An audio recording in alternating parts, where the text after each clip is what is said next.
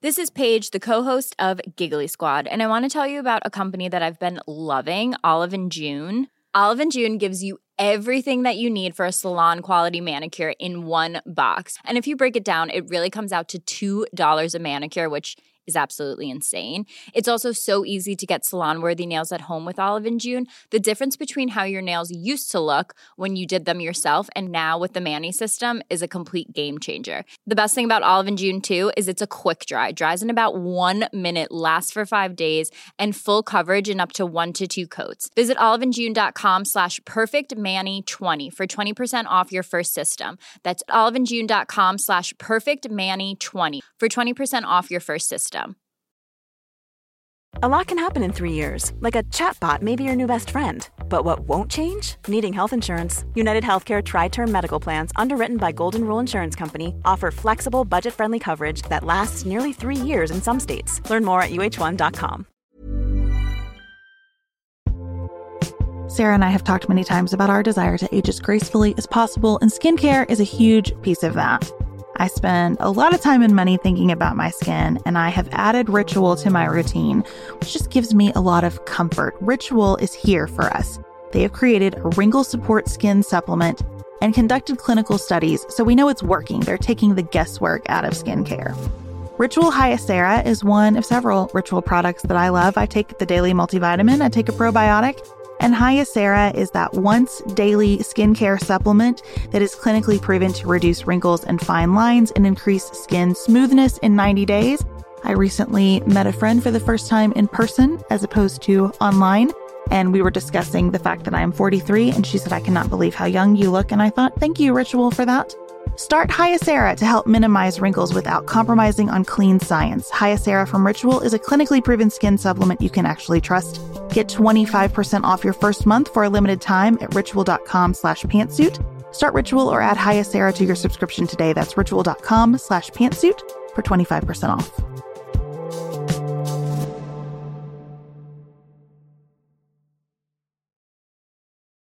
And if you are touting that as, see, I'm not really racist, sexist, misogynist, anti-LGBTQ, whatever, because look at this number I was able to find, you are part of the problem. Please stop. Please think through this. I would like to subtitle your point, meritocracy is a lie. I think that's right. I mean, look, our workplaces have so deprived themselves of good talent by believing that we can measure good talent. This is Sarah from the left. And Beth from the right. You're listening to Pantsuit Politics. No shouting, no insults, plenty of nuance.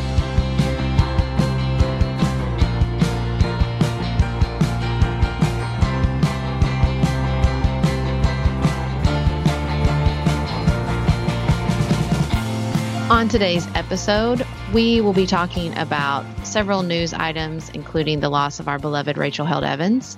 In our main segment, we're going to be catching up on several big ideas out there in podcasts and articles that we wanted to talk about. And then to close out the show, we'll be sharing what's on our mind outside of politics. Before we get started, y'all are doing so good following us on Instagram. We are so close to 9,000, which means we're only 1,000 away from 10,000, which means I can have the swipe up, which is all I want in life. So hop on over to Instagram and follow Pantsuit Politics if you don't mind. I really want this for you, Sarah. You're so close. Yeah, so close. Thank you, everyone, for giving this gift to Sarah. She needs it. And she's doing such good work there. We need to support her in it. So this is a difficult show to start. As many in our community know, Rachel Held Evans passed away on Saturday. She was a friend of the podcast. She's been on our show to talk about her amazing book, Inspired. She just recently reached out to us with such generosity, invited us to come speak at her and Sarah Bessey and Jeff Chew's conference, Evolving Faith, in October. And she recently fell ill. I think the two of us, as well as everybody else, was desperately rooting for her recovery. Sadly, that was not to be.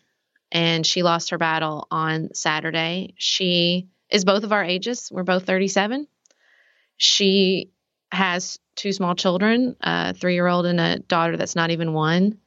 And it's just gut-wrenching. And I know everybody out there is heartbroken and really struggling with this. So we wanted to talk about that before we talked about anything else.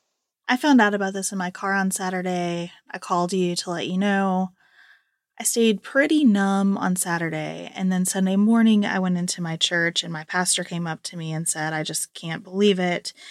And she said, I'm going to talk about it in my sermon. Her sermon is part of a series on making the most of what we have. Last week she talked about making the most of our planet, and this week it was about making the most of our time. It was an incredible message and would have been any time, but she said, I'm talking about making the most of our time.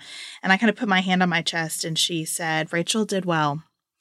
And that is when the floodgates broke for me, and I cried through the entire service.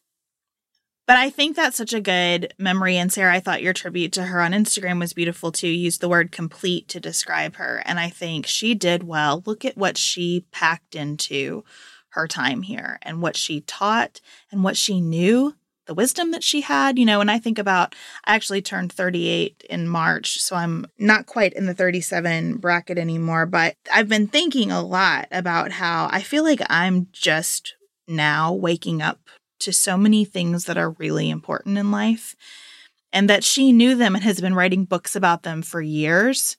It takes my breath away, the wisdom that she had at this age.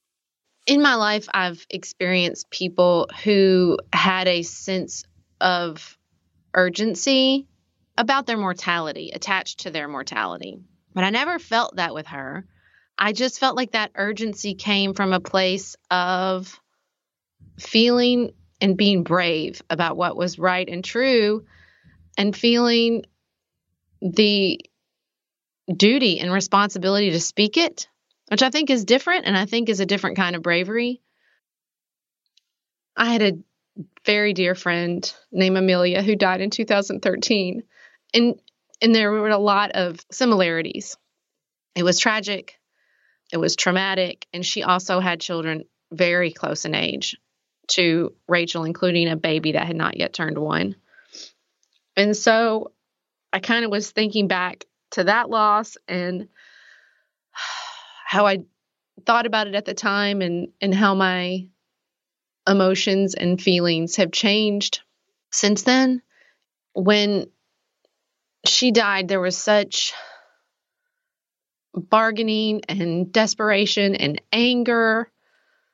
And in those years since, and really over the course of my life, because I learned earlier than I should have that, as a lot of people do when they experience trauma in their childhood, that the universe is chaos. It's just chaos. There is no order. There is no reason. There is a lot of chaos. And since Amelia's death, and over time, listening to Megan Devine talk about grief, thinking about these things, when you strip away the anger and the trying desperately to bring reason, or to think about why, or to even do the really, really terrible, there's a reason for all this dance that we sometimes do in moments, all I'm left with as I think about Rachel is just anguish. That's the only word I can think of. It's just anguish. And I am so grateful for her and the work of many others, because in the face of that anguish, I do feel the presence and have faith in a loving God, spirit, energy, whatever you want to call it, that is just as anguished as I am. And that's all I can look to. I don't feel that frenetic sort of energy trying to look into the future and think what this means for her kids. And I just have to be with the anguish. And it's so awful, and I'm so sad. But I'm so grateful for her life, and I'm so grateful for her work.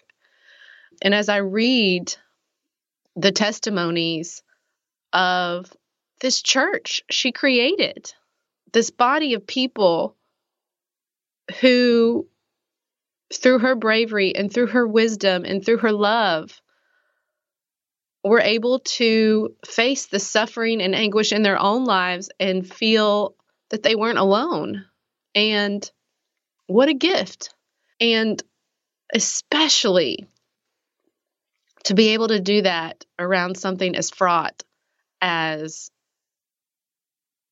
being an evangelical, being a Christian, religion in this day and age is just, it's unbelievable. It is something that will live on long past all of our broken hearts. You know, I have no doubt that when all of us are ash and dust, her words will still be out there affecting people. And that just leaves me speechless. It really, really does. We talk a lot about what kind of country we want to live in. I think Rachel Held Evans asked what kind of universe we want to live in and what kind of relationship with that universe we want to live in. I loved this passage from her. For those of you who aren't as familiar with her work, I think this passage that I'm going to read tells you a lot about what she did and also why it's very political. She said, rather than wearing out my voice and calling for an end to evangelicalism's culture wars, I think it's time to focus on finding and creating church among its many refugees, women called to ministry, our LGBTQ brothers and sisters, science lovers, doubters, dreamers, misfits, abuse survivors, those who refuse to choose between their intellectual integrity and their faith or their compassion and their religion, those who have, for whatever reason, been farewelled. Instead of fighting for a seat at the evangelical table, I want to prepare tables in the wilderness where everyone is welcome and where we can go on discussing and debating the Bible, science, sexuality, gender, racial reconciliation, justice, church, and faith, but without labels, without wars. I also wanted to say for everybody out there, I saw a lot of messages on social media apologizing for how sad they felt about her. There was a lot of, I'd never met her, I didn't know her, I never held her hand. And as a person who has been apologizing for my orientation and traumatic experiences for a long time, like, let that go. It's okay to be sad about her if her work touched you and you never met her. I don't think anybody needs to apologize for that. Love and that grief is just one part of this picture. And I don't think that we need to apologize for it. And I don't think the people in her life who we are all so devastated for, Sarah and Dan and her children, I don't think they need us to apologize for that either. So the way that we have all gathered around each other and in the online space is such a beautiful testament to the way Rachel gathered people in the online space, because the internet is the wilderness, if I know anything. And those tables she set virtually and in real life, I think we're all beginning to see how big those tables were over the course of her life for really the first time. And I think to bask in that and to bask in that love and the impact of what she did is the path forward and the way we're going to take the next breath and face the next morning without her. And I think that's all we can do. I wrote about this on Twitter because I feel really strongly that we need more grief for people we didn't know, not less. It's a recognition that we touch each other in so many different ways. There are people that I interact with in my life all the time who don't know me as well as people who I've never met but listen to this podcast faithfully. There are people who are sitting in meetings with me who will never read our book. And so if you've read our book, you know us in a different way than the people who actually know us in real life, whatever that means at this point. And I think Rachel Held Evans would say that the way we are able to know those pieces of each other online is incredibly powerful. She changed people through her writing. If you've been changed by someone, the idea that you wouldn't grieve them is crazy to me. You should grieve that. And part of what I respect so much about her work and the work of Sarah Bessey and Caitlin Curtis and Jen Hatmaker, they have finally said that you are allowed to be both Christian and in a state of anguish, that there is room for lament in the church. And in fact, we've done ourselves a disservice through this sort of cheerful, onward, say a prayer and get over it mentality that we've applied to so many different things. They have invited us into grief as an important piece of humanity, as an important piece of communing with one another and with whatever higher power we believe in or don't. And I think that the sense that we're not entitled to be sad because we've never broken bread with someone is something that we should let go of. And how much more able to work through some of the things we're going to talk about next, how much more peaceful might our world be if we recognized that we can grieve people we've never met. Before we move on, I just want to say that this is a sad moment to say goodbye to Rachel's earthly presence, but I have no doubt in my own life and on this podcast that we will continue to talk about her and we will continue to wrestle with her ideas and her work. And so, you know, as we move on to talk about the news and violence across the globe and big ideas and the next podcast and the podcast after that, I mean, her work and her ideas will be with us and she will live on through that. And I think that that is one small space that I find comfort in, facing the anguish that we won't have any more words from her going forward. There is anguish felt in the Middle East right now. Over the weekend, 20 plus Palestinians. I've heard conflicting numbers, so I just want to say. Yeah, I've heard 22, 23. It's all over the place.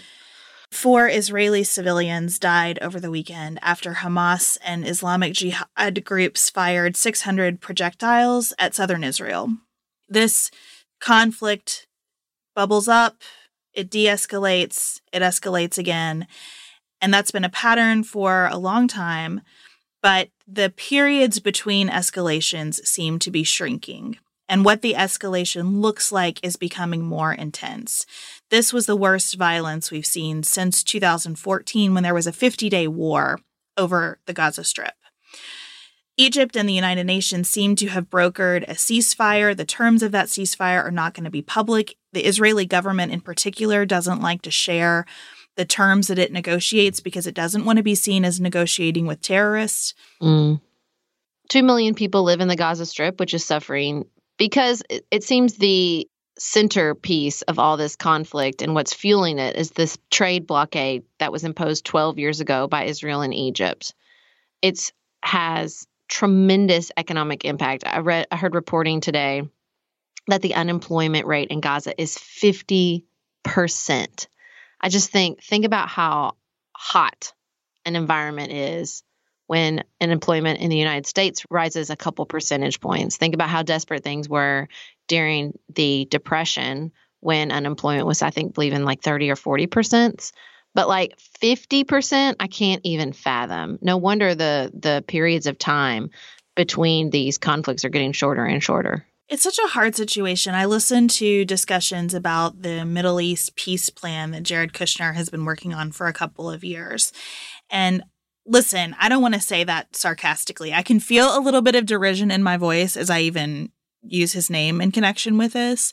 I would love for him to figure this out. I think that would be fantastic. My understanding of what he is putting together is that it is primarily economic, that it envisions a lot of investment in this area. Certainly. Oh, no wonder he's motivated. That's where your derision's coming from, because even if that's true, which is great, I mean, I bet he stands to benefit from that development. Well, and I agree with you that unemployment is absolutely fueling the tension here. But I think the stakes here are so much higher than that as well. There is something reasonably existential going on between Israelis and Palestinians, and something that I don't think an infusion of cash solves. We're going to talk in the main segment, among the big ideas that we're going to talk about, one of them is going to be a claims process and the distribution of funds after tragedy. And I really believe that there is no way out of this conflict in the Middle East without some kind of truth and reconciliation process that involves not only the violence inflicted on Israelis and Palestinians by each other, but by outside forces as well. Because this region is suffering so much trauma and has suffered so much trauma for so many generations now that it's just deeply embedded. And the idea that a big infusion of what Saudi Arabian cash is going to fix that, I think is misguided. There are also other developments in the Middle East region. The U.S. is sending a carrier strike group and bomber task force to send, quote unquote, a clear and unmistakable message to Iran. In a brief statement, John Bolton didn't say what specific actions or provocations the United States was responding to, but Mike Pompeo said it was not related to the violence in Gaza. He just says there's been escalatory actions from Iran. I just think that those two are itching for a fight, especially Bolton. The reason that it could have been related to the violence in Gaza is that many folks believe Iran is helping fund one of the Palestinian terror groups, perhaps both of them. And Pompeo said in the same statement that we will hold Iran accountable for anti-American action wherever it is. So even if it's not direct from Iran, where Iran is funding anti-American interest action, we will hold them accountable. But we don't know exactly what this is in response to, which seems problematic to me. The United States has certainly taken specific actions to escalate this conflict with Iran, the most recent of which we talked about a couple podcasts ago, which was ending waivers for countries buying Iranian oil. So I would like to understand what we're responding to when we send a carrier strike group and bomber task force there. I mean, I just don't believe Bolton and Pompeo when they say they don't want to escalate this conflict.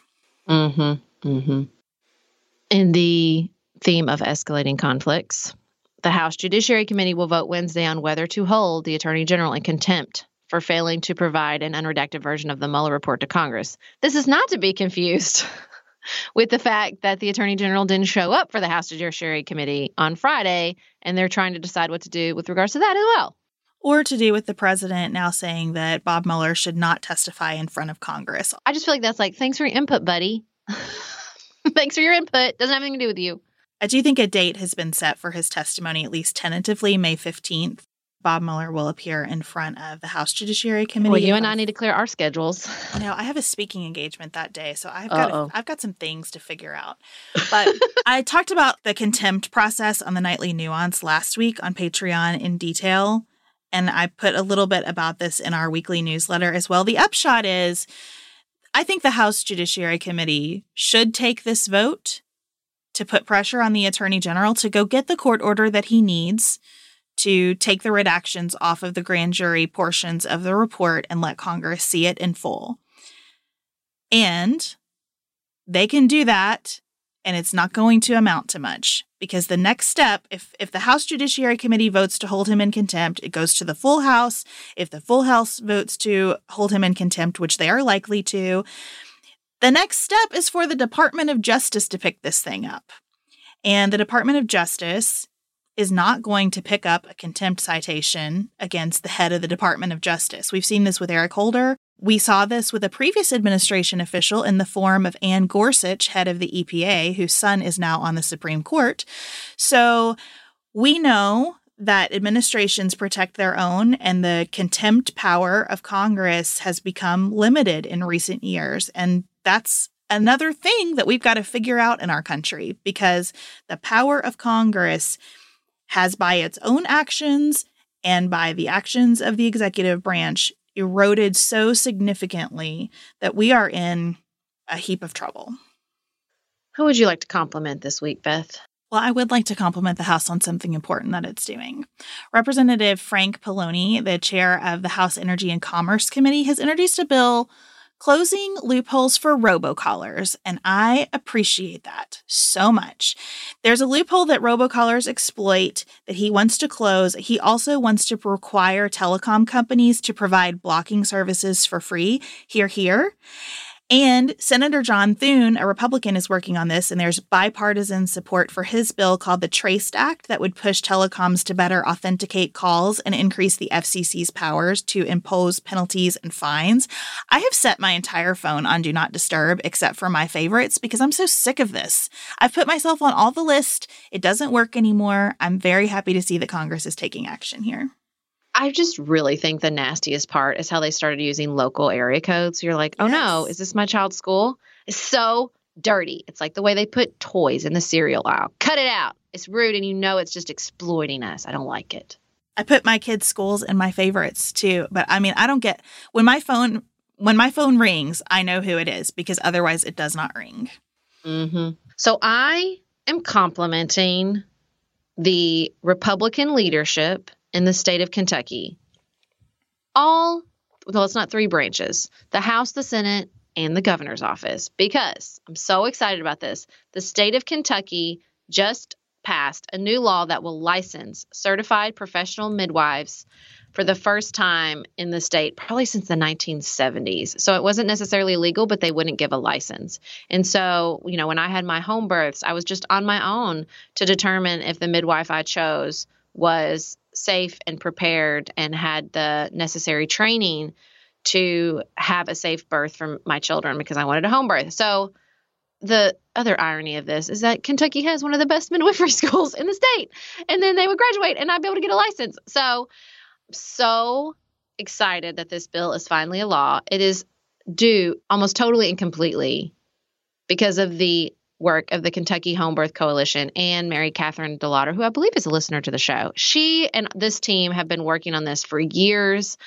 I've been a small part of this coalition. They would do big fundraisers, and they hired a lobbyist and just kept at it and kept at it and kept at it, and finally got the Republican sponsors in the House and the Senate. The governor signed it into law. I'm so happy about this development. This is just a total and complete picture of the system working how it's supposed to. Citizens got involved. They lobbied. They worked hard. The leadership listened. And now we have this great new law. I'm so happy about it. Can I just add in as well that this is a picture of what being a Republican should look like? Because this is Republicans actually supporting choices for people in their care and actually supporting families making their own decisions. And I am so happy that the Republicans in power in Kentucky got behind this, and so grateful to the many, many listeners of this show and their friends and all of the women who have undertaken just massive action to get this across the finish line. Next up, we are going to be catching up on several big ideas from podcasts and articles that have gone viral that everybody's been talking about, but everybody does not include us. And we want to share our thoughts as well, y'all. So that's what we're talking about next up. We are special breakfast people here at Pantsuit Politics, but not just when Beth and I are on the road. The truth is, I want something warm from the oven every Saturday morning and Sunday morning. It's just the truth. It makes it feel special, makes it feel exciting. I don't want to work at it. So the first time I ever saw Wild Grain, which is bake from frozen subscription box for sourdough breads, fresh pastas, and artisanal pastries, I was obsessed. You guys, I've been a member for over a year. It's amazing. It's so easy. Every item bakes from frozen in 25 minutes or less, no thawing required. You can fully customize your Wild Grain box. You can choose any combination of breads, pastas, pastries. You can even build a box of only breads, only pastas, or only pastries if you'd like. And for a limited time, you can get $30 off the first box, plus free croissants in every box when you go to wildgrain.com/pantsuit to start your subscription. Sometimes I make one single croissant just for me because I want to feel special, and they're so good. You heard me. Free croissants in every box, and $30 off your first box when you go to wildgrain.com/pantsuit. That's wildgrain.com/pantsuit, or you can use promo code pantsuit at checkout. Looking for the perfect gift to celebrate the moms in your life? Aura frames are beautiful, Wi-Fi connected digital picture frames that allow you to share and display unlimited photos. It's super easy to upload and share photos via the Aura app, and if you're giving an Aura as a gift, you can even personalize the frame with preloaded photos and memories. You guys, I love my Aura frames. I have one in my office. I have one in my kitchen. I have given one as a housewarming gift. I have given one as Mother's Day. Father's Day. They are the most amazing gifts because this app is a game changer, in my personal opinion, in digital frames. It makes it so easy to get the pictures on there and even videos. It plays like you're in Harry Potter, you guys. It is the best. I love mine so much. And right now, Aura has a great deal for Mother's Day. Listeners can save on the perfect gift by visiting auraframes.com to get $30 off plus free shipping on their best-selling frame. That's AURA frames.com. Use code PANTSUIT at checkout to save. Terms and conditions apply.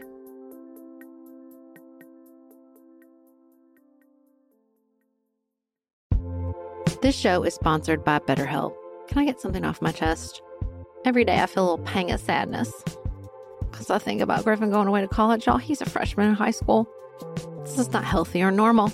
This is why I have it on my list of things to talk to my therapist about. We all carry around these things, big and small. When we keep them bottled up, it can start to affect us.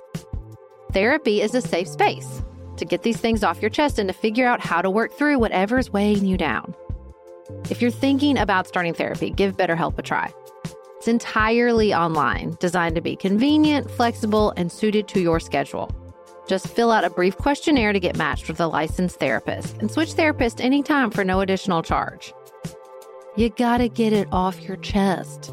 And you can get it off your chest with BetterHelp. Visit betterhelp.com/pantsuit today to get 10% off your first month. That's BetterHelp, HELP.com/pantsuit.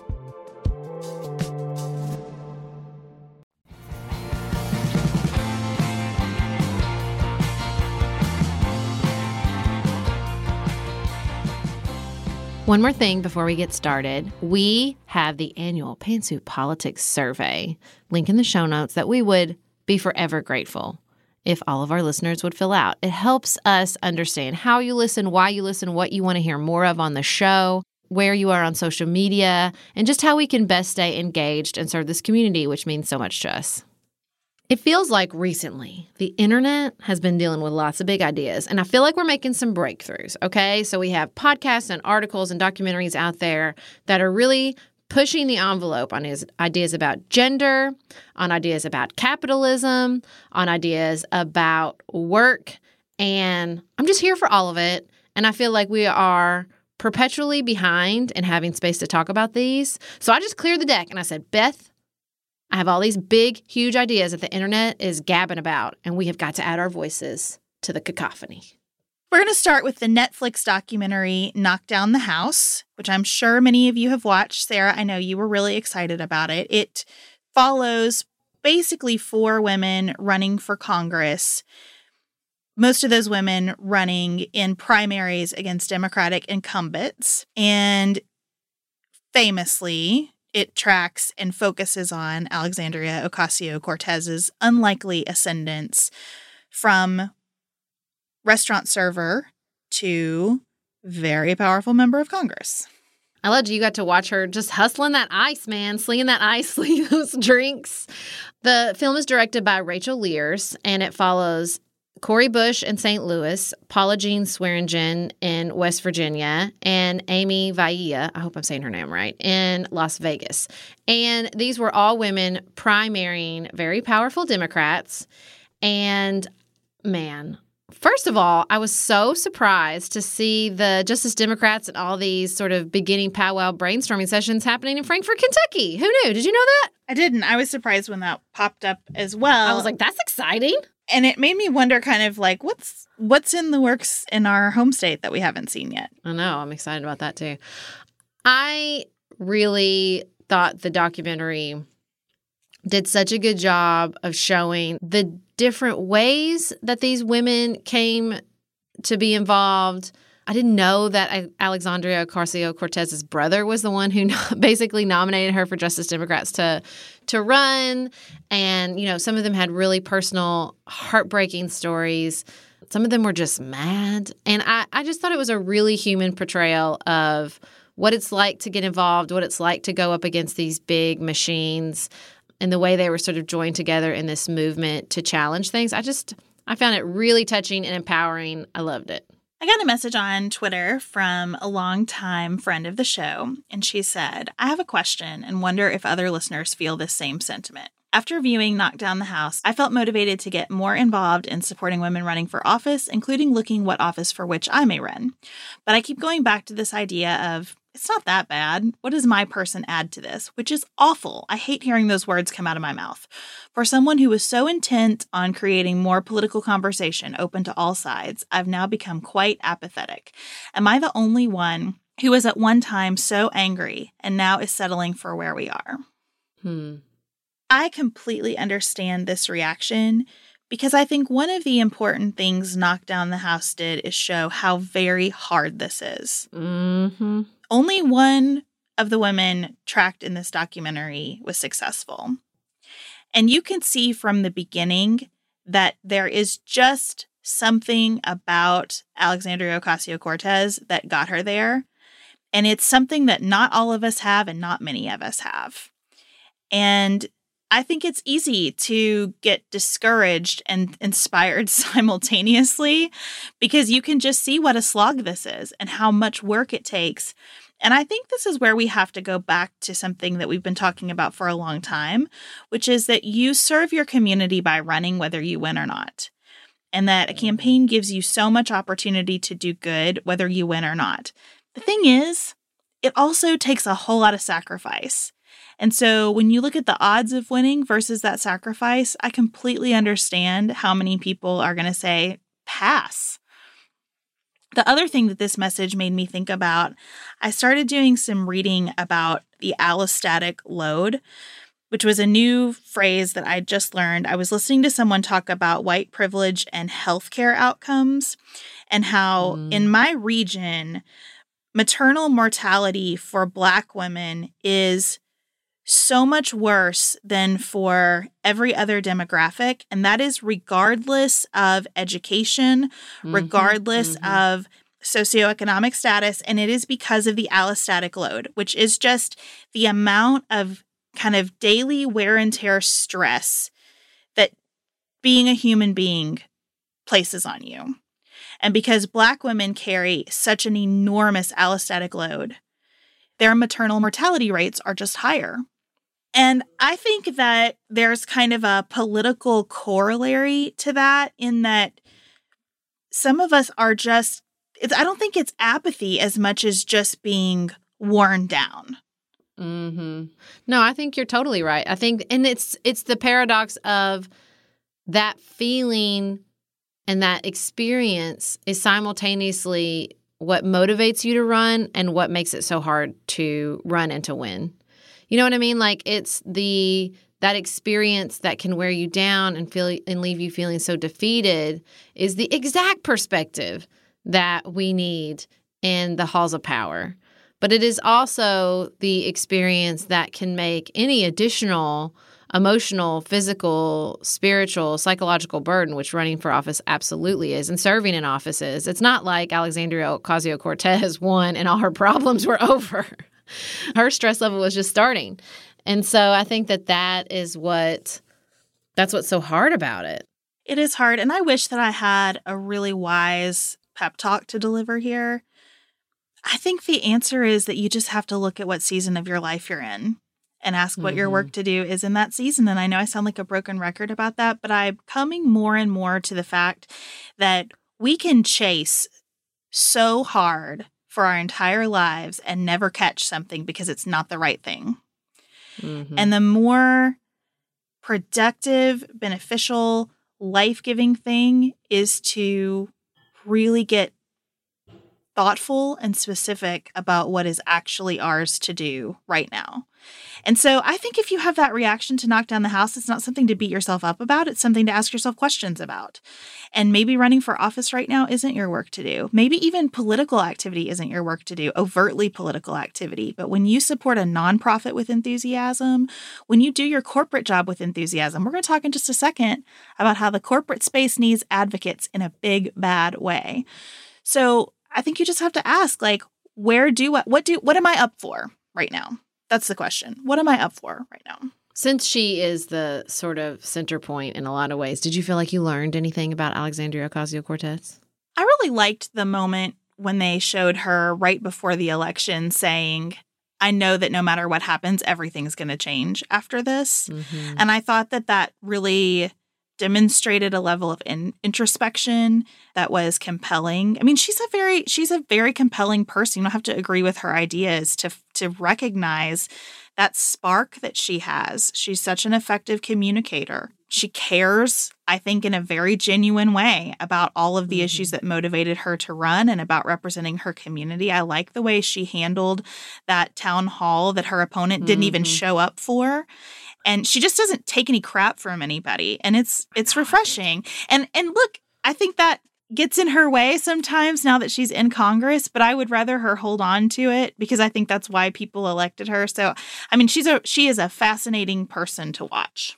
Yeah, I really like the portrayal. I feel like I learned a lot about her. I also thought the moment with him in the parade where the woman, with Joe Crowley in the parade, and the woman says, "Oh, that dumb young woman," or whatever. And he's like, she's not dumb. I appreciated that too. I'm glad they left that in there. I thought that was really nice. And I thought it was interesting to sort of watch his involvement change as he kind of realized, like, oh dear. And I thought it was so fascinating they didn't have polling the whole time, so that her reaction at the end was so sincere because she had just had so little information. I think it's also an interesting thought experiment of, did she have a chance because there wasn't any polling? You know what I mean? Did she have a chance to really fire people up and get people passionate because there weren't media in their ears all the time saying, never going to happen? Not that people weren't covering the race as if it was a long shot. They were.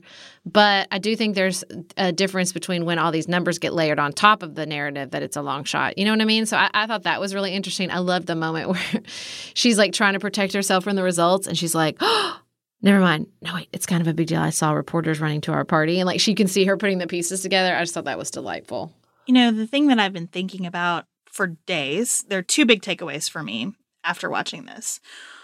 One is that I completely understand the impulse from Justice Democrats in particular to get corporate money out of politics. I also am worried about kind of the tax that we're putting on people who already struggle economically in encouraging all these small dollar donations. Like, there is a part of me that has no problem with asking people with lots and lots of money to fund our election cycles because it's basically a tax on them, right? And they can afford to do this. Now, that's gone very wrong in a lot of ways that I fully acknowledge. But I also hate, like, that people who are already strapped economically are now having to put in so much money. I mean, that's a problem that I have with the continued expansion of the Democratic field, because I think at some point, this is so much money going into 20-something campaigns. I mean, at what point do you say, wow, there are better uses for resources than me being in and building the apparatus required to stay in this race? So my question from that is not like, it's not like let's shut down small dollar donations, but it is, how can we do better than this? Is that something like a public system? If it's a public system, what does that look like? How do you keep the field from becoming 25 people that the public is, does that make this problem even worse? I don't know. But I had a lot of questions about that. And also, how can we make it where corporate money isn't the worst thing ever? Like, how do we heal the toxic culture that has gotten us to thinking that if it comes from a business, it's bad? So that's one question. The other one is this really contradictory personal reaction that I had to watching this documentary. I felt an insane amount of jealousy for people willing to stand up to their own party and wondering where those voices are on my side of the aisle and wishing so desperately for this kind of insurgency from women within the Republican Party. And the contradictory instinct that I felt in myself was like, gosh, I just personality-wise do not get excited about this kind of fight the man thing. I do not emotionally react to these speeches. I do not, I mostly just think, can we make the man better, though? I mean, that is really my temperament. And I think that answers my first question of why we don't have this insurgency. And so I'm just struggling through that a little bit. That's really interesting. I've actually been evolving in my own thoughts about corporate donations in the opposite direction. Which that I think if I am doing the honest self-reflection that we talk about in our books, why did I feel this way about an issue? Why was I passionate or not passionate? I think it doesn't make a lot of sense if you hear me talk about income equality for me to then be so blasé as I was for many years about corporate donations. I felt like it was just the game we had, and I had an absence of imagination and an absence of hope to see any real change. And I owe the people fighting for this type of change a big apology, honestly, because I had candidates I liked who took corporate donations, and I was willing to look the other way because I felt like that's how you had to play the game, specifically with Hillary Clinton. And I think I'm still doing that right now with Kristen Gillibrand. And so I'm really pushing myself on that issue because I think they're right. I think it has to go. Until we have a public system, I'm not really sure there's a way to moderate corporate influence in politics. I think it needs to be an all or nothing situation. And so I'm really thinking through, there are candidates like Gillibrand who I adore, who I think represent my values, but I find myself leaning more and more towards Elizabeth Warren and other candidates who are rejecting that structure and saying, no, we're not going to do this. We're not going to do this anymore. And I'm so thankful, like I said, to the work of the people in the Democratic Party who pushed and pushed and pushed, women like the ones in this documentary who said, no, we're going to do this differently. And we can't wait for the process to change or the laws to change. We're just going to have to start manifesting that change within our own campaigns, even if it means we're not going to win every time. So I think that's really powerful. And I think the fight the man impulse is just something I've had to face that's hard, which is, I read this and really reflected on a lot in Rebecca Tracer's Good and Mad, I think in particular, which is, I think there's a small part of me that thought we can be good enough or we can inspire goodness and convince them that the power should be shared.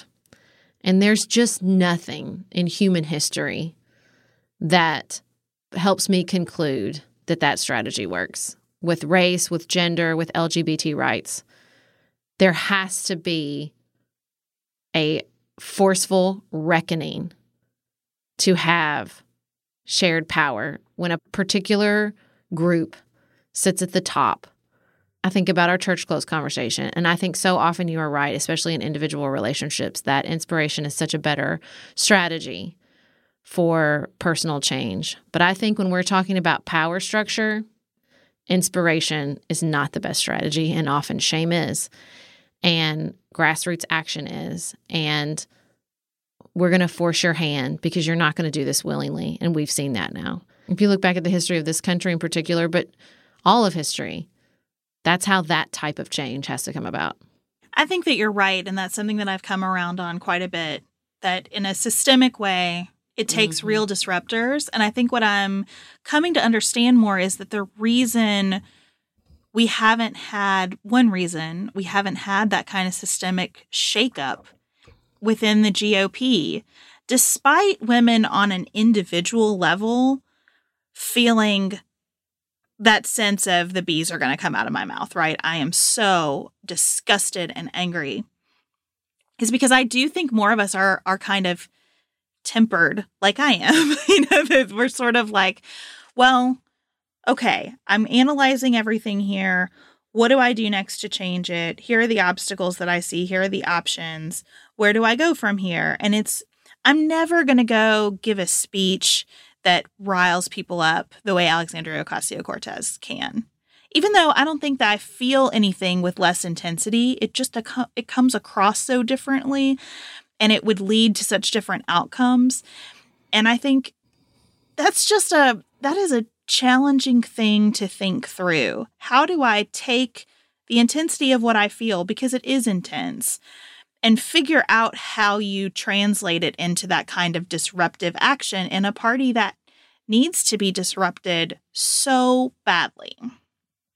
And I think in the corporate environment, which is where we're going next, I understood how to do that. I knew it was a very long game, but I understood how to start walking in that direction.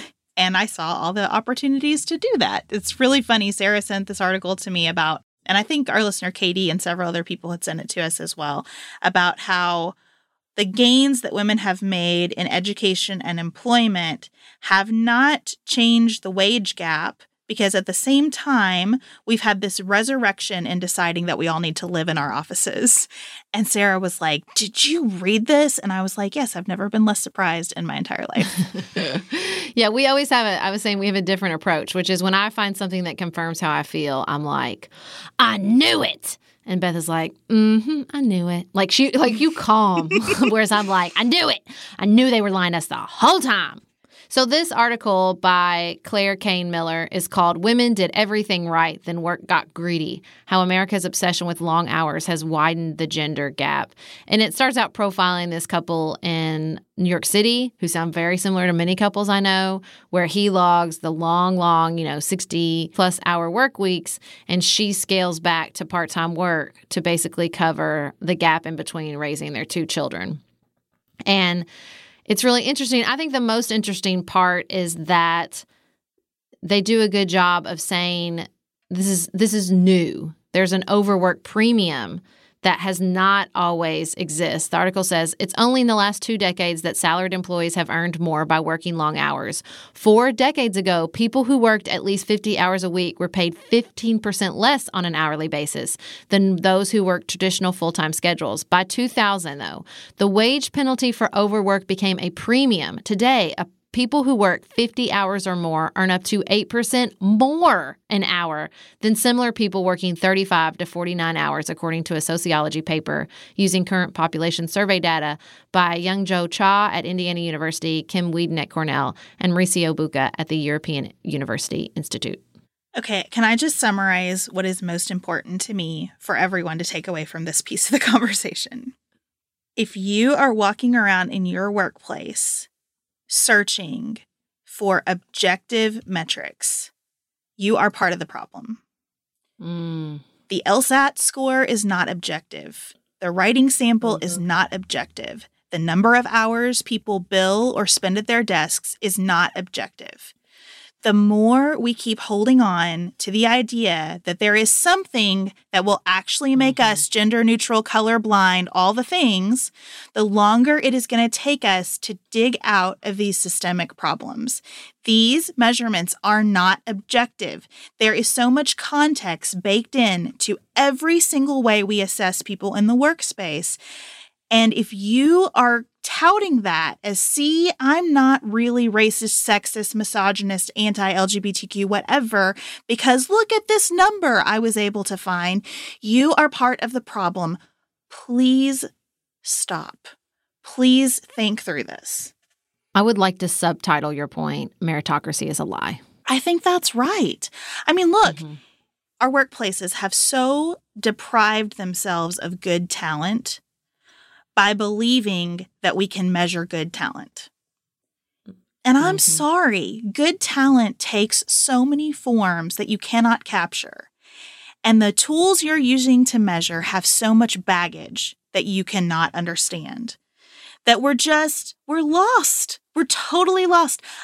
Honestly, I can get on a real soapbox about college here and say that as valuable as my collegiate experience was, and as many people as I hope to have good collegiate experiences, you can hire amazing people who do not have a degree, and you should hire them.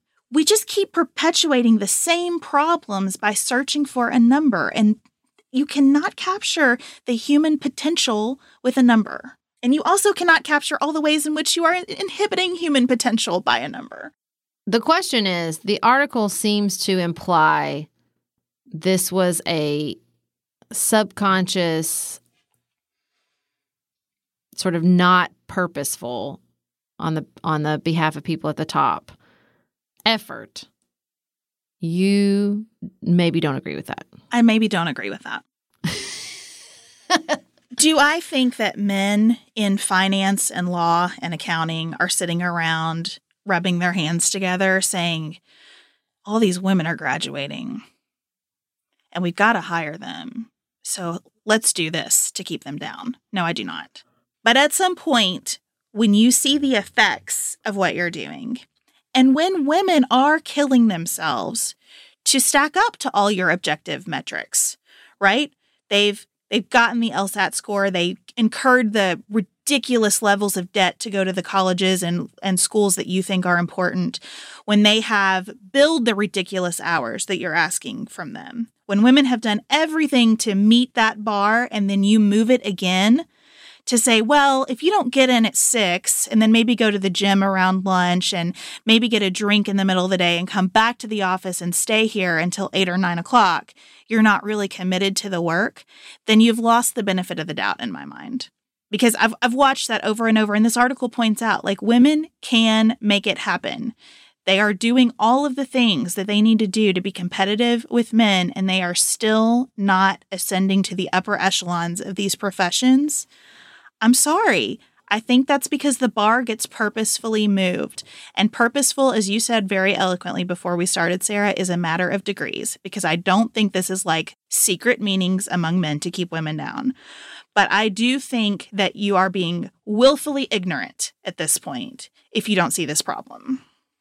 That's why I think the power of the article is that they push this notion that this is a new requirement, because I think what the men at the top tell themselves is that this has always been the way work has been, and this is always the requirement of work, and that women, because of they deem biological differences or desires with regards to being at home or being with their kid, whatever the narrative is, are just ill-suited to the way work has always been. And that's bullshit. And so I think that, right, like you said, it's not an evil scheme, but it is a twisting of the facts and the data, not just with regards to women and how they work, but the impact of that type of work on everyone's productivity and the health of the company itself. That is problematic. And here's the other thing. It is bad for work for you to be there all the time. It is bad for your work to shrink the context of your life so that what office you sit in, or what somebody said to you in a meeting, or what title you have, or whether you were half a percentage point behind somebody else in pay raises, if you shrink your context to where everything at work is so important to you, you are hurting the ultimate output of whatever business you're in. So it is not that women are less committed. I think women inherently understand and are dealing with all the effects of kind of how we've structured civilization for hundreds of years. But I also think on the positive side, women inherently understand that a larger context benefits work. The bigger I can make my life, the more interests that I have, the more people I care about, the more I invest in outside of this work experience, the better my work will be. And that is why diversity in hiring matters too. The more people we bring into our workplaces who understand and just have, because of their life experiences, a larger context, the better the work will be. And that is seen in every study since the beginning of time. And if you're still sitting around believing that people are going to do better work if they're chained to their desk, you are being purposefully ignorant.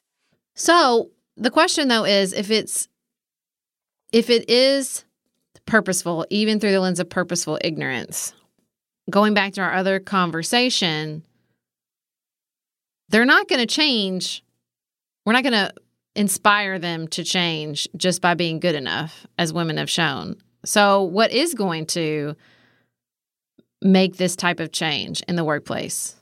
Because I think the hard reality as well is that these changes track a lot of labor policy and a decrease in union participation and a decrease in, pro-labor policies at the federal and state level. I mean, I don't think that's an accident either. So is there anything we can do? It's clearly not just about individual company cultures, although that's a huge part of it. So there seems to be a systematic problem here. So how are we going to get that systematic change? I guess, how are we going to demand that systematic change?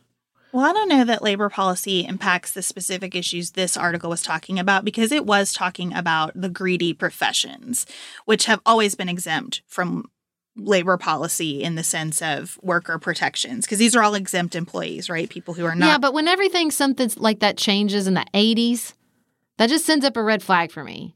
Because I think union participation affects way outside just the individual professions and jobs that are unionized. Do you know what I mean?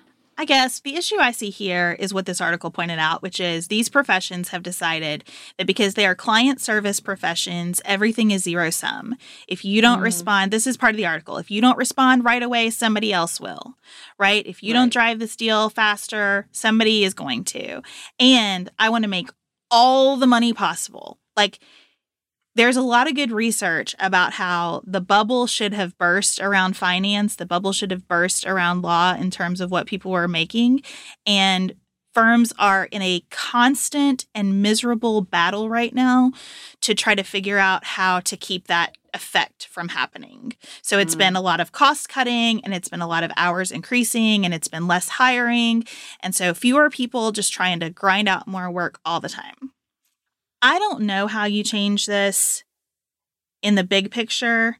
In the medium picture, if you accept the system as it is now, right? I don't have a vision for blowing up the system because that's not the kind of thinker I am. If you take the system as it is now, I think a huge part of the answer is that women who get to any position of power, if you are a woman partner in a law firm, this means you. If you are a woman partner in an accounting firm, this means you, right? Any position of power, you maximize your use of it. If you are a woman who goes in-house somewhere, you start hiring firms that are not just like well represented in terms of their pitches to you, like, oh, they put a diverse team in front of me, cool. But a lot of in-house calculus on who is hired is kind of who's a safe choice, right? And that keeps the work in the hands of financial and legal firms who have had the work for a long time because they're a safe bet. So be willing to take some risk, right? Be willing to peel off work to firms that are all women or that are much more diverse but quite a bit smaller. It's kind of the same thing in every business. Like, we've got to start spreading the money around more to give more people opportunities to compete with the giants. And I think that as that happens, the thing is, most of these firms, and we saw this after the financial crisis with bailouts, like, there just hasn't been enough suffering to cause people to really change the way they do business. And so the people who are in positions where they can create some of that suffering or really shake the culture that they exist in, because these are bad people and there's really good work being done in a lot of these places. But you've got to really shake this culture to wake it up. And that's a long haul, but we have to accelerate the efforts that are being made there, because inherent bias training and a couple of committees and throwing some money at your recruiting isn't going to get it done. Sarah and I have talked many times about our desire to age as gracefully as possible, and skincare is a huge piece of that. I spend a lot of time and money thinking about my skin, and I have added Ritual to my routine, which just gives me a lot of comfort. Ritual is here for us. They have created a wrinkle support skin supplement and conducted clinical studies, so we know it's working. They're taking the guesswork out of skincare. Ritual Hyacera is one of several Ritual products that I love. I take the daily multivitamin, I take a probiotic, and Hyacera is that once daily skincare supplement that is clinically proven to reduce wrinkles and fine lines and increase skin smoothness in 90 days. I recently met a friend for the first time in person as opposed to online, and we were discussing the fact that I am 43, and she said, "I cannot believe how young you look." And I thought, thank you, Ritual, for that. Start Hyacera to help minimize wrinkles without compromising on clean science. Hyacera from Ritual is a clinically proven skin supplement you can actually trust. Get 25% off your first month for a limited time at ritual.com/pantsuit. Start Ritual or add Hyacera to your subscription today. That's ritual.com/pantsuit for 25% off.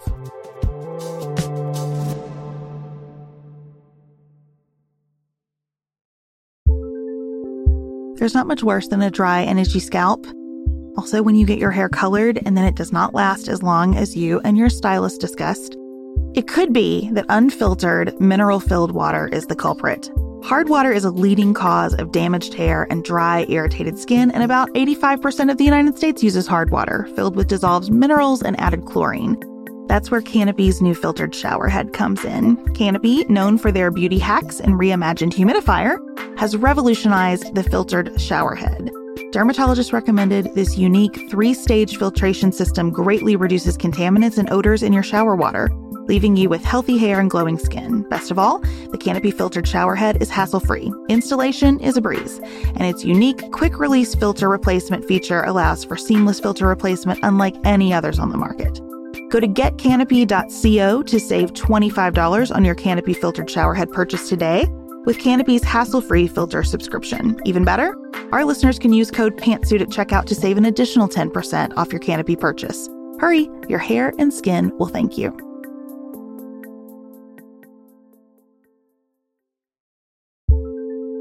Do you want a bra that's sexy or a bra that's comfortable? Thanks to Third Love, you can have both. Third Love was started to take all the frustration, ick, and out of bra shopping. That's why they make solutions for every bra problem, aka problems. Their bras make it easy to bring back perkiness you haven't seen since high school, get smoothing you know where, and have straps that actually stay put. Designed at their headquarters in San Francisco and made from premium materials, they put every style through hours of wear testing on real women, including themselves, before it's given the stamp of boob approval. Comfort and support are guaranteed. Plus, whether you're a double A cup or an H cup, their virtual fitting room will help you find your perfect fit fast. And they've even invented half cups. No more feeling stuck between 2 cup sizes that don't fit right. It's time to get your problems solved. Visit thirdlove.com and get 15% off your order with code podcast15.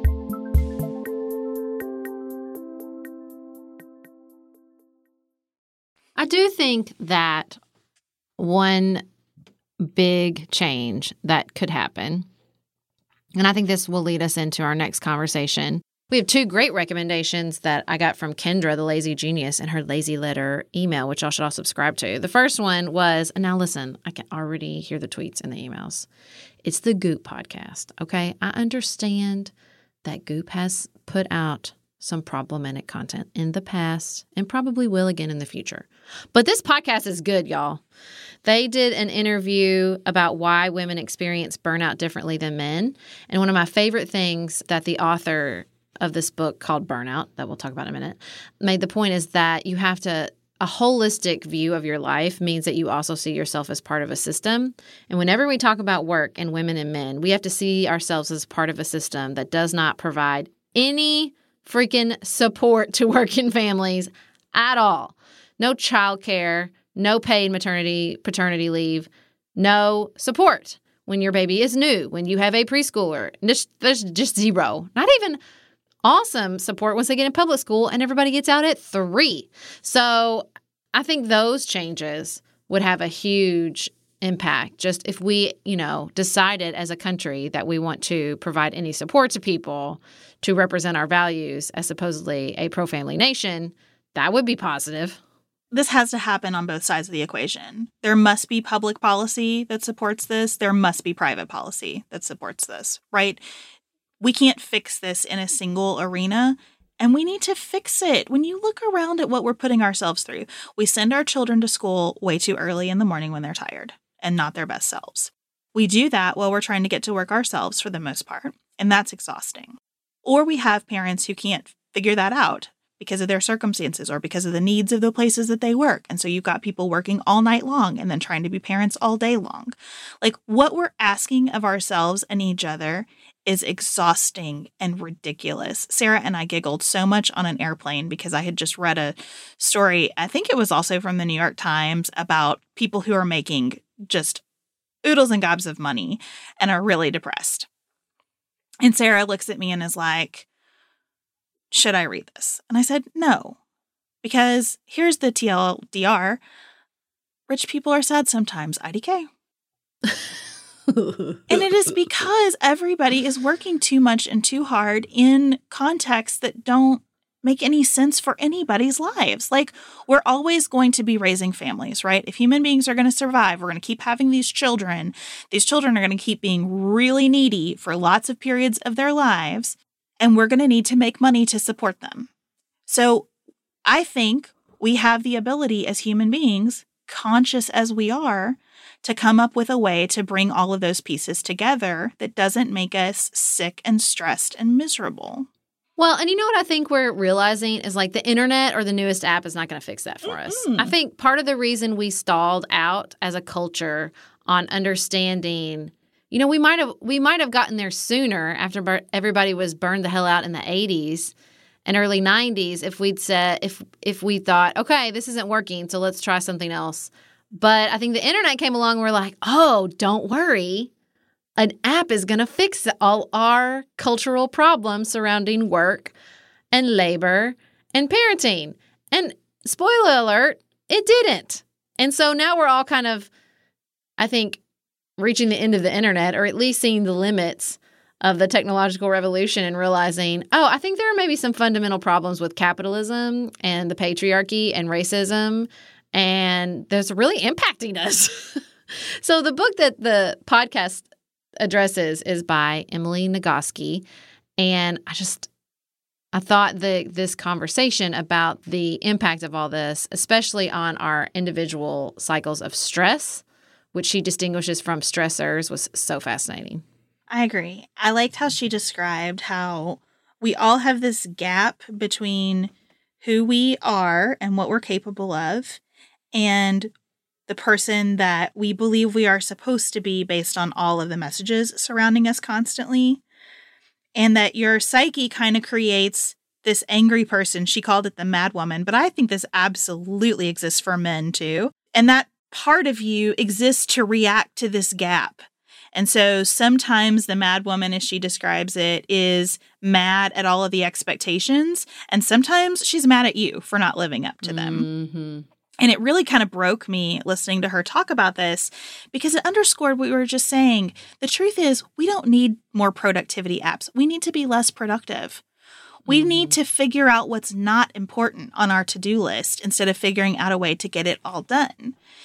And we're getting worse at this, not better. I mean, that's part of the problem with the internet. It's just increasing a lot of those expectations. And it's increasing pulls at our time. And it's making it harder in a lot of ways to figure out what is actually what matters in the course of the day. You know, that's why people are saying like the most important skill we can be developing in our kids is focus, because it's impossible to focus now and you can't get any work done. And so I feel like we have this recentering that we need to do. And honestly, I can think of nothing that would make our politics better than recentering and starting to understand that more, harder is actually killing us.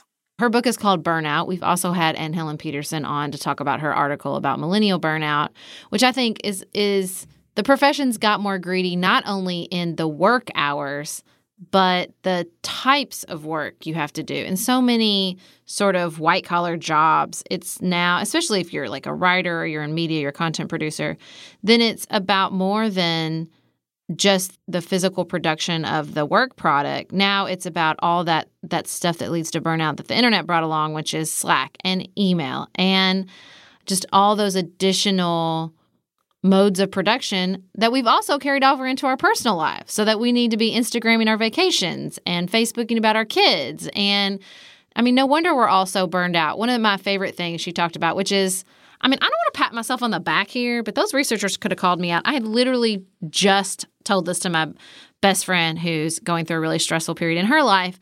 Last year, I came to like a very intense realization that I have stress management approaches. I do yoga, I exercise, I journal, I go to therapy. I have all these approaches. And so in the true mode of the internet and the productivity culture we live in, I was like, check mark. I've checked it off.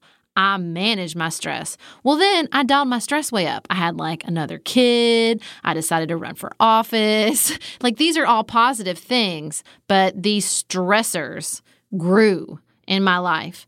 And I never dialed up the stress management because paradoxically, when you are stressed, you do not think you have additional time to manage your stress because you're stressed about these things you need to do.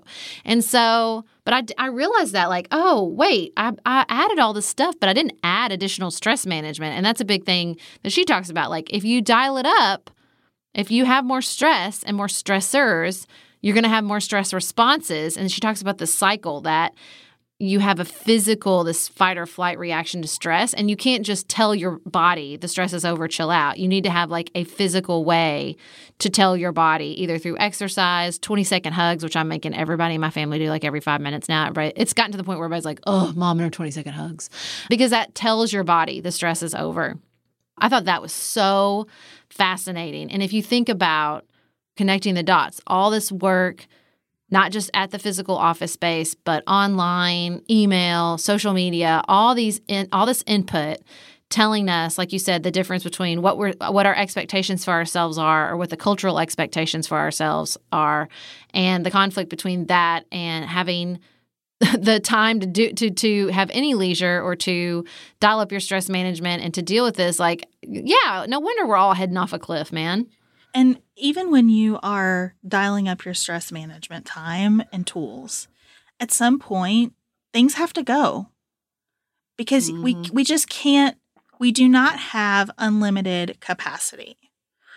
We can, in organizations, through hiring people and figuring out how to work cohesively in our team and using some of these tools. The tools aren't evil. Slack is not bad, right? In some ways, Slack can enable people to work in more flexible ways. There are good things, but we're using them for evil right now. You know, if we can create more capacity in our organizations and in our teams, but we can't create more capacity in terms of every individual human's day. Mm-hmm. And I think the most important decision that you can make for yourself, and especially if you lead a team or lead an organization, is what is not important. Or what is important, but I'm just going to decide we do not have space to do it well right now. Think about where we would be with Boeing if someone had said, listen, we cannot get this plane out yet. We just can't do it right. And so we're not going to do it until we can do it right.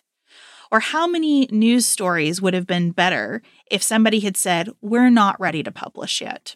It's going to have to wait. I mean, Billy McFarland would not be in jail if he'd listened when people said, you can't do this in this amount of time. There are so many tragedies, if you look around us, that could have been averted if someone had said, slow down.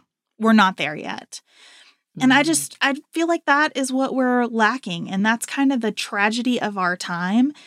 And that's a pretty simple problem to solve. Like you say all the time, Sarah, simple and easy aren't the same thing. Mm-hmm. But it is a simple problem because it requires subtraction, not addition. Tragedy is a good segue to our other recommendation from Kendra that we both listen to, which is the Without Fail podcast with Alex Bloomberg on Gimlet Media. He interviewed what he calls the tragedy expert, Kenneth Feingold, who has started a career. He's a lawyer. He was the chief of staff for Ted Kennedy. He started out helping Vietnam veterans and divvy up and reach a settlement over Agent Orange and the damage done to them through Agent Orange. Then he became the man in charge of distributing funds after 9/11 to the victims and their victims' family. And now he's sort of the go-to guy for Sandy Hook, for mass shootings, for the Catholic sex abuse scandal. If there's money to divvy up based on a tragedy, he's the guy. I thought this was really fascinating. At first, I was kind of, perhaps coming off of some of the other recommendations that we provided, annoyed by how he found himself in these positions because he knew a judge who recommended him for a thing. He knew a senator who recommended him for 9/11. And it shows the perpetual cycle of once you are in the right room. This is why people go into crazy debt to go to Ivy League schools, right? Because once you're in the right room and you have the right relationships, the world is much less limited than if you haven't been in those rooms. And so that was frustrating to me because you could hear him going through this process of learning how to listen to people, which is what so much of this job was. Now, I really commend him. I think he's a good person who worked really hard and has put his whole soul into doing this work in ways that So many people who could have gotten tapped for this wouldn't have. He committed to meeting with every single claimant who wanted to have a meeting with him. And he found that those meetings were mostly not about money. The money was done. He did the money, right?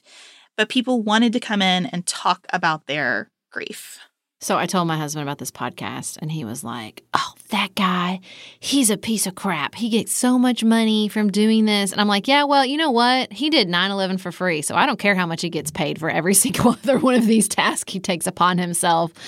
But his reaction was so strong. It really caught me off guard because the way that they portray him is very empathetic. Put a pin in that. We're going to talk about that in a second. But I thought it was so interesting that he talked about reconciliation and that people do want to be heard, but that the United States has this sort of cultural history of using money to reconcile tragedy and that we'll never be able to let that go. I think I disagree with him because I think he thinks it's a great avenue to reconcile. I think it's a freaking terrible avenue to reconcile because, like you said, he's really talking about is how people wanted to be heard. But I thought drawing it and relating it to our cultural history with money was so fascinating. Well, I think it is both terrible and necessary because of where we are at this point. The thing I couldn't stop thinking about during this podcast, even though it wasn't discussed at all, is reparations, which I have come to believe is just necessary. I just think it's necessary for the indigenous population and for people with ancestors who are slaves to receive an acknowledgement. And I know that everyone who disagrees with me about this has the reaction of, but it didn't happen to them and I didn't do it to them. Got it. My therapist spends a lot of time talking with me about intergenerational trauma. And he gave me the example of talking to a person whose family members had lived through a war. And this person did not live through the war. The family members did. And no one directly participated in the war. It was just that they lived through it. The person who was talking to my therapist about all of this was exhibiting all of the classic symptoms of being traumatized by war. You don't have to live through something to endure the trauma of it, to experience the consequences of it, right? And I just think we're stuck because we have not, as a country, fully enough acknowledged that. And so as I was listening to him talk about these funds and how the money is just necessary, you must give people the money because you can't go anywhere after that, I thought, this is the case for reparations. But when we do reparations, or maybe it's and, not but, when we do reparations, it needs to be accompanied by a process like this where people can be listened to. Because it has to be both. Yeah, I think people have to be heard. And I don't think, particularly with regards to race and to a large part with gender and a lot of things, people feel heard. I think that's kind of the conversation we were having on Friday, even about 2016, is that people don't feel heard. I was just thinking about that moment when you said, I think people just want to hear Hillary Clinton, the election was stolen and Hillary Clinton should have been president or whatever. And I was like, yeah, I was like finding myself nodding. Like, yeah, I just want to hear that. It reminds me so much of this moment I had with my own mother who I was the lead in my Christmas program, okay, at church. It was a big deal. I was the lead. I had to memorize lines. I had lots of solos. And my mother went on a work trip with my stepfather to Alaska. And the story I always heard growing up, she would sort of blow it off and she would jokingly say, you'll have to have something to talk to your therapist about. Until I was an adult and I moved back and I remember where we were standing exactly when my grandmother said, she really beat herself up about it. She almost didn't go. And my mother was standing there and I'm like, what? And she's like, yeah, I felt terrible. I felt terrible missing it. I still regret missing it. But I'd never heard that in my whole life. And I've never thought about it again almost, except to tell the story about how confirming it was to just be heard. And for her to say, yeah, I felt really bad about it. Instead of sort of being defensive and blowing it off and saying, worse things could have happened to you. It was, yeah, I'm sorry. It did happen. I felt bad about it. You are right to feel that I missed out on something major. And I just think how powerful those moments in our lives are when we feel heard. When somebody looks at us and says, I hear that what happened to you was terrible, and I'm really sorry about that. So this is a long episode, but I told you we had to we were catching up on lots of big ideas. And the last one we wanted to talk about, which is, I think, interesting if you think about the portrayal of Gwyneth Feingold in this podcast, which is Invisibilia did an episode called The End of Empathy that everybody on the internet was talking about. Basically, it was the story of a man leaving the incel movement, told in the traditional NPR, very empathetic way. And then an intern came in and said, no, I don't think he deserves this empathy. I'm going to tell the story differently. I'm going to be empathetic with his victim and victims like that and do this differently. And it was this really interesting conversation that I don't think they took quite far enough. And the overall thesis of the intern in particular was we only have a finite amount of empathy. And when we tell stories this way, it builds mainly empathy for the perpetrators, and we don't spend enough time thinking about the victims. And as opposed to what I think NPR is always trying to do, which is put us all in the category of human being, having human being experiences. So I thought it was really interesting. I thought they did get the closest to what happens on Twitter a lot, which is how dare you demand, I think, through this person's position. You know, we saw a lot of that after 2016 in the Trump profile voters. But I think they stopped just short of having a really interesting conversation about whether there is just inherent value in empathy. I mean, they cite statistics where, like, in the last 5 years, you see this dramatic decrease in people saying empathy is valuable, which I found really upsetting. I mean, I've had this conversation. I've literally had this conversation with my husband. You have a finite. This was a fight about Julia Roberts. You know, very, really, really important. And he basically was like, "You have a finite amount of empathy, and she doesn't need it because she's rich and famous." And I think that was her point. Like, you have a finite amount of empathy, and I do think you have a finite amount of sort of energy to dedicate to understanding things. Like you said, we only have so much time in the day, but I still push back against the idea that we should never spend any time being empathetic with those in positions of power or those with ideas we find even abhorrent, not because I want to help all those people, but because I think it's valuable and we learn more about them and we learn more about ourselves.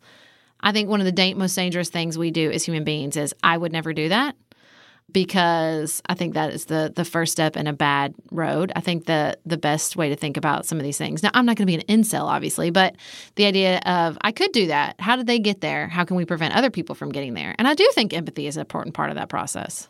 I gave a talk a few months ago about how limited empathy can be, because it so much asks us to say, how would I feel in those circumstances, instead of how do you feel in those circumstances, regardless of how I might feel in identical circumstances.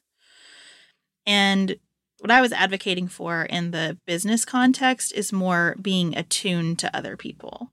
So being aware that their context is different from yours, and they might be responding to something for reasons that you don't understand at all. And they might be responding in a totally different way than you would respond in the same circumstances. And they are still doing that thing, and you cannot control that about them, regardless of how you feel about it. And so you have to figure out a way to get through it and to work with them and make whatever adaptations need to be made for the person to be comfortable and healthy and happy and productive again. And so I think from a media perspective, it's not wrong to tell the incel story, and it's also not wrong to criticize the telling of the incel story. We're all just out here looking for more stories that reflect our own experiences or have something that can counsel our own experiences. I think that conversation is really good. I think that tension is really good. I always kind of get frustrated with Twitter because I just feel like Twitter sustains itself on being pissed off in a way that's so unhealthy. But a great thing about Twitter is that it's a good place to say, well, now hold on a second. Here's a perspective you haven't considered. The trouble is when we think there's a right and a wrong answer to get to at the end of that exercise. Because it's not wrong to understand the incel experience and to feel something about that, or at least to learn something from it. We shouldn't shut down the telling of that story, but it's great to enrich the telling of that story with, here are a lot of other stories that you need to think about in connection with this. And I just think it's a temperament thing, too. I think I like the idea of saying attunement, like being attuned, trying to understand, as opposed to using the word empathy, which I think asks people is a big emotional lift, no matter what. And temperamentally, I love information. Bury me in input. I always want to hear a million different things and see it from a million different sides. But I understand and have learned over time that other people that is a very anxiety and stress-producing situation to be in. Not because they're not curious, not because they don't want to understand or learn, but because everybody appreciates that information at a different flow, in a different way. And so I think, too, that's we all don't have to learn about these things or become attuned or even be empathetic in the same way. And that just sort of understanding your own temperamental approach. That's why some people wouldn't walk on Twitter if their life depended on it. And they know themselves enough to know that's not a good space for me. And so I think giving everybody grace to there's not, like you said, there's not just going to be one approach that's going to fix it all either. Well, this has been a long, meandering discussion that I will be thinking about for a while, and I hope you will too, and I hope you'll join in the conversation. Since we went so far outside of politics, we're just going to wrap it up here for today. On The Nuanced Life this week, you are going to hear Rachel Held Evans' voice. We are going to re-air her interview with us about her book, Inspired, and we will commemorate her life more there. We hope you'll join us for that. Come back here on Friday for more news from this week. Until then, keep it nuanced, y'all.